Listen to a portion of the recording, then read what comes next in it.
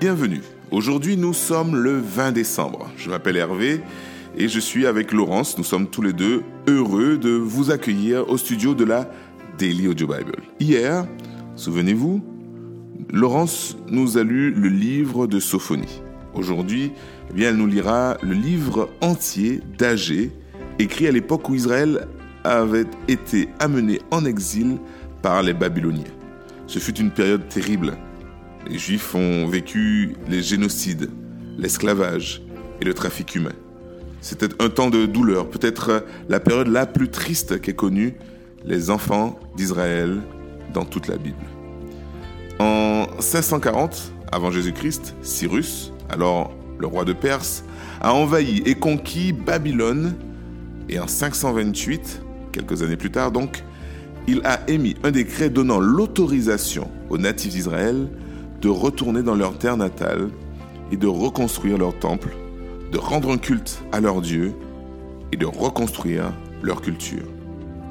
Il s'agissait manifestement d'un grand jour de libération pour le peuple de Dieu. Le livre d'Agée arrive environ 18 ans après que les travaux aient été entamés. Si nous voulons faire une analogie avec une situation actuelle, cela pourrait être le Rwanda, qui a expérimenté un génocide au sein de sa nation en 1994. Ils ont été dans un processus de reconstruction et ont dû s'interroger sur qui ils étaient. Nous aussi, quelque part, nous en sommes là, avec nos questionnements et en marche vers notre avenir. C'est à ce moment qu'Agée arrive, au moment de la refonte de la culture juive. C'est une photographie instantanée, terriblement pertinente aujourd'hui, parce qu'elle nous invite à regarder à nos véritables motivations. À travers les paroles prophétiques d'Agée, Dieu lance un défi à son peuple concernant ce qui a le plus de valeur à ses yeux. Dieu offre aussi des promesses pleines d'espoir pour ceux qu'il appelle à prendre courage. Même s'ils se sont lassés après avoir réalisé que Jérusalem et le temple ne seraient jamais rebâtis avec la même splendeur que celle de l'époque de Salomon, eh bien les choses ne seront peut-être jamais comme elles ont été par le passé, et peut-être ne sont-elles pas supposées le devenir non plus d'ailleurs. Agée nous invite tous à braquer les projecteurs sur nos vies et à observer si Dieu est en train d'y œuvrer ou bien si notre propre satisfaction tient une place élevée dans notre cœur. Qu'est-ce qui compte le plus pour nous ? La volonté de Dieu qui fait son œuvre en nous ou bien notre propre sens d'accomplissement généré par nos propres forces ? Au fond, Agée nous invite à faire face au découragement, sachant que Dieu est fidèle par-dessus tout et souverain. Une fois que la lumière de la vérité vient percuter notre vie, elle nous invite à nous repentir et à vivre une vie de pureté. Cela nous montre que nous pouvons vivre courageusement pour Dieu, construisant son royaume parce qu'il est toujours avec nous.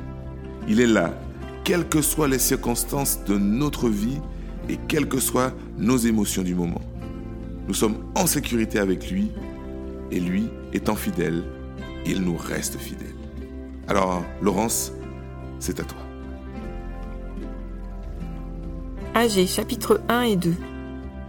La 2e année du règne de Darius, le 1er jour du 6e mois, la parole de l'Éternel fut adressée par l'intermédiaire du prophète Agée au gouverneur de Juda, Zorobabel, fils de Shealtiel, et au grand prêtre Josué, fils de Jotsadak.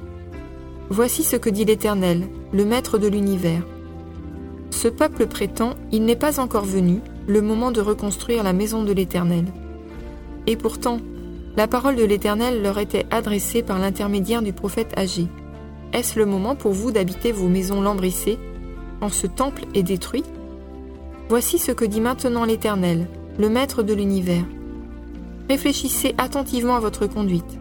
Vous semez beaucoup et vous récoltez peu. Vous mangez et vous n'êtes pas rassasiés. Vous buvez et vous n'êtes pas désaltérés. Vous êtes habillés et vous n'avez pas chaud. Le salaire de celui qui travaille tombe dans un sac percé. Voici ce que dit l'Éternel, le Maître de l'univers. Réfléchissez attentivement à votre conduite. Montez sur la montagne, apportez du bois et construisez le temple. J'en aurai de la joie et je serai honoré, dit l'Éternel. Vous qui comptiez sur beaucoup, et vous avez eu peu, vous l'avez rentré chez vous, mais j'ai soufflé dessus. Pourquoi ? Déclare l'Éternel, le Maître de l'univers. À cause de ma maison qui est détruite, tandis que vous vous empressez chacun pour votre maison. Voilà pourquoi le ciel a retenu la rosée, et la terre s'est produite. J'ai appelé la sécheresse sur le pays, sur les montagnes, sur le blé, sur le vin nouveau, sur l'huile, sur les produits du sol, sur les hommes et sur les bêtes, sur tout le travail de vos mains.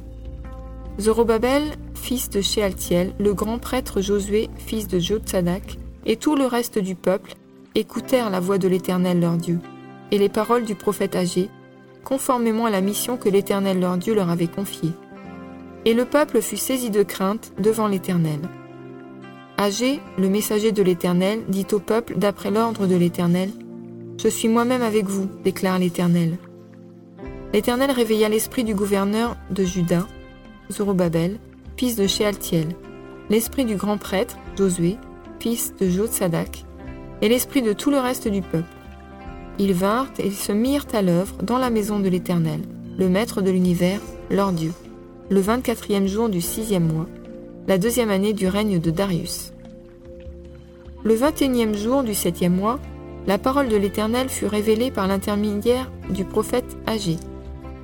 Parle au gouverneur de Juda, Zorobabel, fils de Shealtiel, au grand prêtre Josué, fils de Jotsadak, et au reste du peuple. Dis-leur, quel est parmi vous le survivant qui a vu ce temple dans sa gloire première, et comment le voyez-vous maintenant ? Tel qu'il est, ne paraît-il pas comme rien à vos yeux ? Maintenant fortifie-toi, Zorobabel, déclare l'Éternel. Fortifie-toi, Josué, fils de Jotsadak, grand prêtre. Fortifie-toi, peuple entier du pays, déclare l'Éternel, et travaillez, car je suis moi-même avec vous, déclare l'Éternel, le Maître de l'univers. Conformément à l'engagement que j'ai conclu avec vous quand vous êtes sortis d'Égypte, mon esprit est au milieu de vous, n'ayez pas peur. En effet, voici ce que dit l'Éternel, le Maître de l'univers. Une fois encore et dans peu de temps, je ferai trembler le ciel et la terre, la mer et le sec. Je ferai trembler toutes les nations. Les trésors de toutes les nations afflueront, et je remplirai de gloire ce temple, dit l'Éternel, le Maître de l'univers. L'argent m'appartient, l'or m'appartient, déclare l'Éternel, le Maître de l'univers. La gloire de ce dernier temple sera plus grande que celle du premier, dit l'Éternel, le Maître de l'univers. Et c'est dans ce lieu que je donnerai la paix, déclare l'Éternel, le Maître de l'univers. Le 24e jour du 9e mois, la 2e année du règne de Darius, la parole de l'Éternel fut adressée au prophète Agé. Voici ce que dit l'Éternel, le Maître de l'univers. Propose au prêtre cette question sur la loi. Si quelqu'un porte dans le pan de son habit de la viande consacrée, et qu'il touche avec son habit du pain, des plats, du vin, de l'huile ou un aliment quelconque, ces choses seront-elles saintes ? Les prêtres répondirent « Non ». Agé dit « Si une personne rendue impure par le contact d'un cadavre touche toutes ces choses, seront-elles impures ?» Les prêtres répondirent « Elles seront impures ». Alors Agé reprit la parole. « C'est ainsi qu'est ce peuple, qu'est cette nation devant moi, déclare l'Éternel. C'est ainsi que sont toutes les œuvres de leurs mains. Ce qu'ils m'offrent est impur. Maintenant réfléchissez donc attentivement à ce qui va se produire dès aujourd'hui, avant qu'on ne pose pierre sur pierre au temple de l'Éternel. Quand on venait à un tas de 20 mesures, il n'y en avait que 10. Quand on venait à la cuve pour puiser 50 mesures, il n'y en avait que 20. Je vous ai frappé par la rouille, par la nielle et par la grêle. J'ai frappé tout le travail de vos mains. Malgré cela, vous n'êtes pas revenus à moi, déclare l'Éternel. Réfléchissez attentivement à ce qui va se produire dès aujourd'hui, dès le 24e jour du 9e mois, dès le jour de la fondation du temple de l'Éternel. Réfléchissez-y attentivement. Y avait-il encore de la semence dans les greniers ? Même la vigne, le figuier, le grenadier et l'olivier n'ont rien apporté. Mais dès aujourd'hui, je bénirai. La parole de l'Éternel fut adressée une seconde fois à Agé, le 24e jour du mois. Dis à Zorobabel, le gouverneur de Juda, « J'ébranlerai le ciel et la terre. Je renverserai le trône des royaumes. Je détruirai la force des royaumes des nations. Je renverserai les chars et ceux qui les montent. Les chevaux et leurs cavaliers seront abattus, chacun par l'épée de l'autre. Ce jour-là, déclare l'Éternel, le Maître de l'univers, je te prendrai, Zorobabel, fils de Shealtiel, mon serviteur, déclare l'Éternel, et je ferai de toi comme un sceau, car je t'ai choisi, déclare l'Éternel, le Maître de l'univers.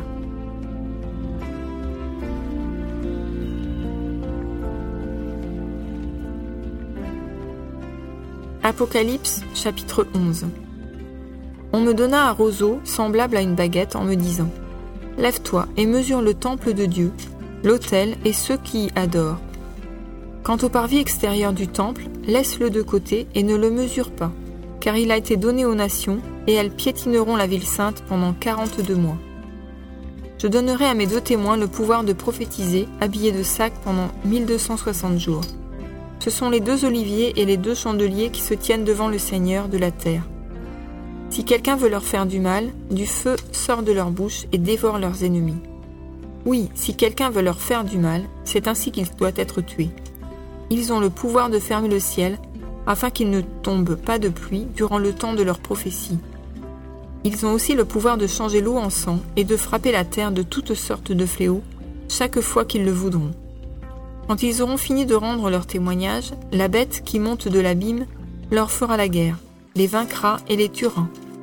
Leurs cadavres seront laissés sur la place de la grande ville, appelée symboliquement Sodome et Égypte, la même où leur Seigneur a été crucifié. Des hommes de divers peuples, tribus, langues et nations verront leurs cadavres pendant 3 jours et demi, et ils ne permettront pas qu'on les mette au tombeau. Les habitants de la terre se réjouiront à leur sujet, ils feront la fête et ils échangeront des cadeaux parce que ces 2 prophètes leur auront causé bien des tourments. Après les 3 jours et demi, un esprit de vie venu de Dieu entra en eux et ils se tinrent debout sur leurs pieds. Une grande crainte s'empara alors de ceux qui les voyaient.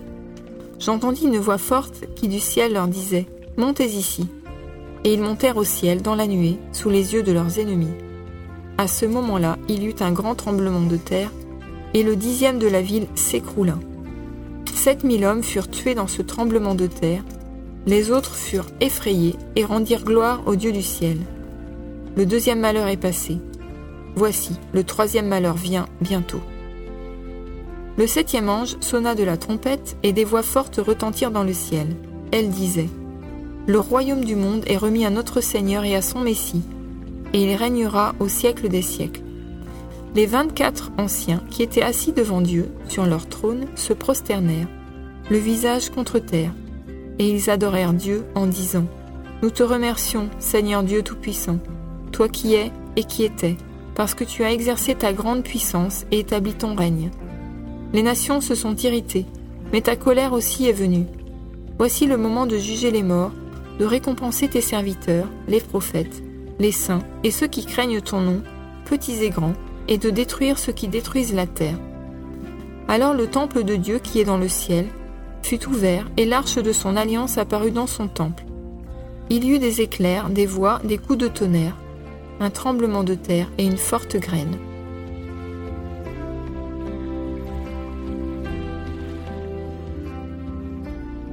Psaume 139. Au chef de chœur, psaume de David. Éternel, tu m'examines et tu me connais. Tu sais quand je m'assieds et quand je me lève. Tu discernes de loin ma pensée. Tu sais quand je marche et quand je me couche. Et toutes mes voies te sont familières. La parole n'est pas encore sur ma langue, que déjà, Éternel, tu la connais entièrement. Tu m'entoures par derrière et par devant, et tu mets ta main sur moi. Une telle connaissance est trop extraordinaire pour moi. Elle est trop élevée pour que je puisse l'atteindre. Où pourrais-je aller loin de ton esprit? Où pourrais-je fuir loin de ta présence? Si je monte au ciel, tu es là. Si je me couche au séjour des morts, te voilà. Si je prends les ailes de l'aurore pour habiter à l'extrémité de la mer, là aussi ta main me conduira, ta main droite m'empoignera. Si je me dis, au moins les ténèbres me couvriront, la nuit devient lumière autour de moi. Même les ténèbres ne sont pas obscures pour toi. La nuit brille comme le jour, et les ténèbres comme la lumière. C'est toi qui as formé mes reins, qui m'as tissé dans le ventre de ma mère. Je te loue de ce que je suis une créature si merveilleuse. Tes œuvres sont admirables, et je le reconnais bien. Mon corps n'était pas caché devant toi, lorsque j'ai été fait dans le secret, tissé dans les profondeurs de la terre. Je n'étais encore qu'une masse informe, mais tes yeux me voyaient. et sur ton livre étaient inscrits tous les jours qui m'étaient destinés, avant qu'un seul d'entre eux n'existe. Que tes pensées, ô Dieu, me semblent impénétrables, que leur nombre est grand. Comment les compter ? Elles sont plus nombreuses que les grains de sable. Je me réveille et je suis encore avec toi. Ô Dieu, si seulement tu faisais mourir le méchant. Hommes sanguinaires, éloignez-vous de moi. Ils parlent de toi pour appuyer leurs projets criminels. Ils utilisent ton nom pour mentir, eux tes ennemis. Éternel, comment pourrais-je ne pas détester ceux qui te détestent, ne pas éprouver du dégoût pour ceux qui te combattent ? Je les déteste de façon absolue. Ils sont pour moi des ennemis. Examine-moi, ô Dieu, et connais mon cœur. Mets-moi à l'épreuve et connais mes pensées. Regarde si je suis sur une mauvaise voie et conduis-moi sur la voie de l'éternité.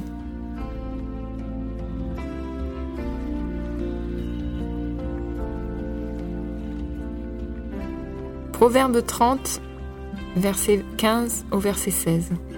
La sangsue a 2 filles. Donne, donne. 3 choses sont insatiables. 4 ne disent jamais assez.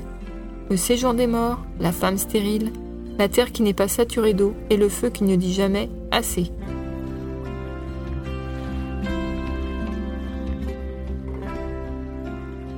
Merci Laurence pour ta lecture. Et vous savez, plusieurs années s'étaient écoulées depuis que les enfants d'Israël avaient été libérés pour commencer la reconstruction du temple de Jérusalem. Et au fur et à mesure, ils ont été distraits en quelque sorte et ont mis d'autres priorités devant Dieu. Par conséquent, Dieu a décidé qu'ils avaient besoin d'un réveil. J'ébranlerai toutes les nations, je remplirai de gloire cette maison. L'argent est à moi et l'or est à moi. La gloire de cette dernière maison sera plus grande que celle de la première. C'est dans Agée chapitre 2 versets 6 à 9. Et ceci est un rappel important pour tous les gens aujourd'hui. Nous sommes tellement préoccupés par la gestion quotidienne de notre vie, jour après jour, que nous oublions qu'il n'y a rien sur cette terre qui n'appartienne à Dieu. Oui, tout lui appartient. Il peut agir quand il le souhaite.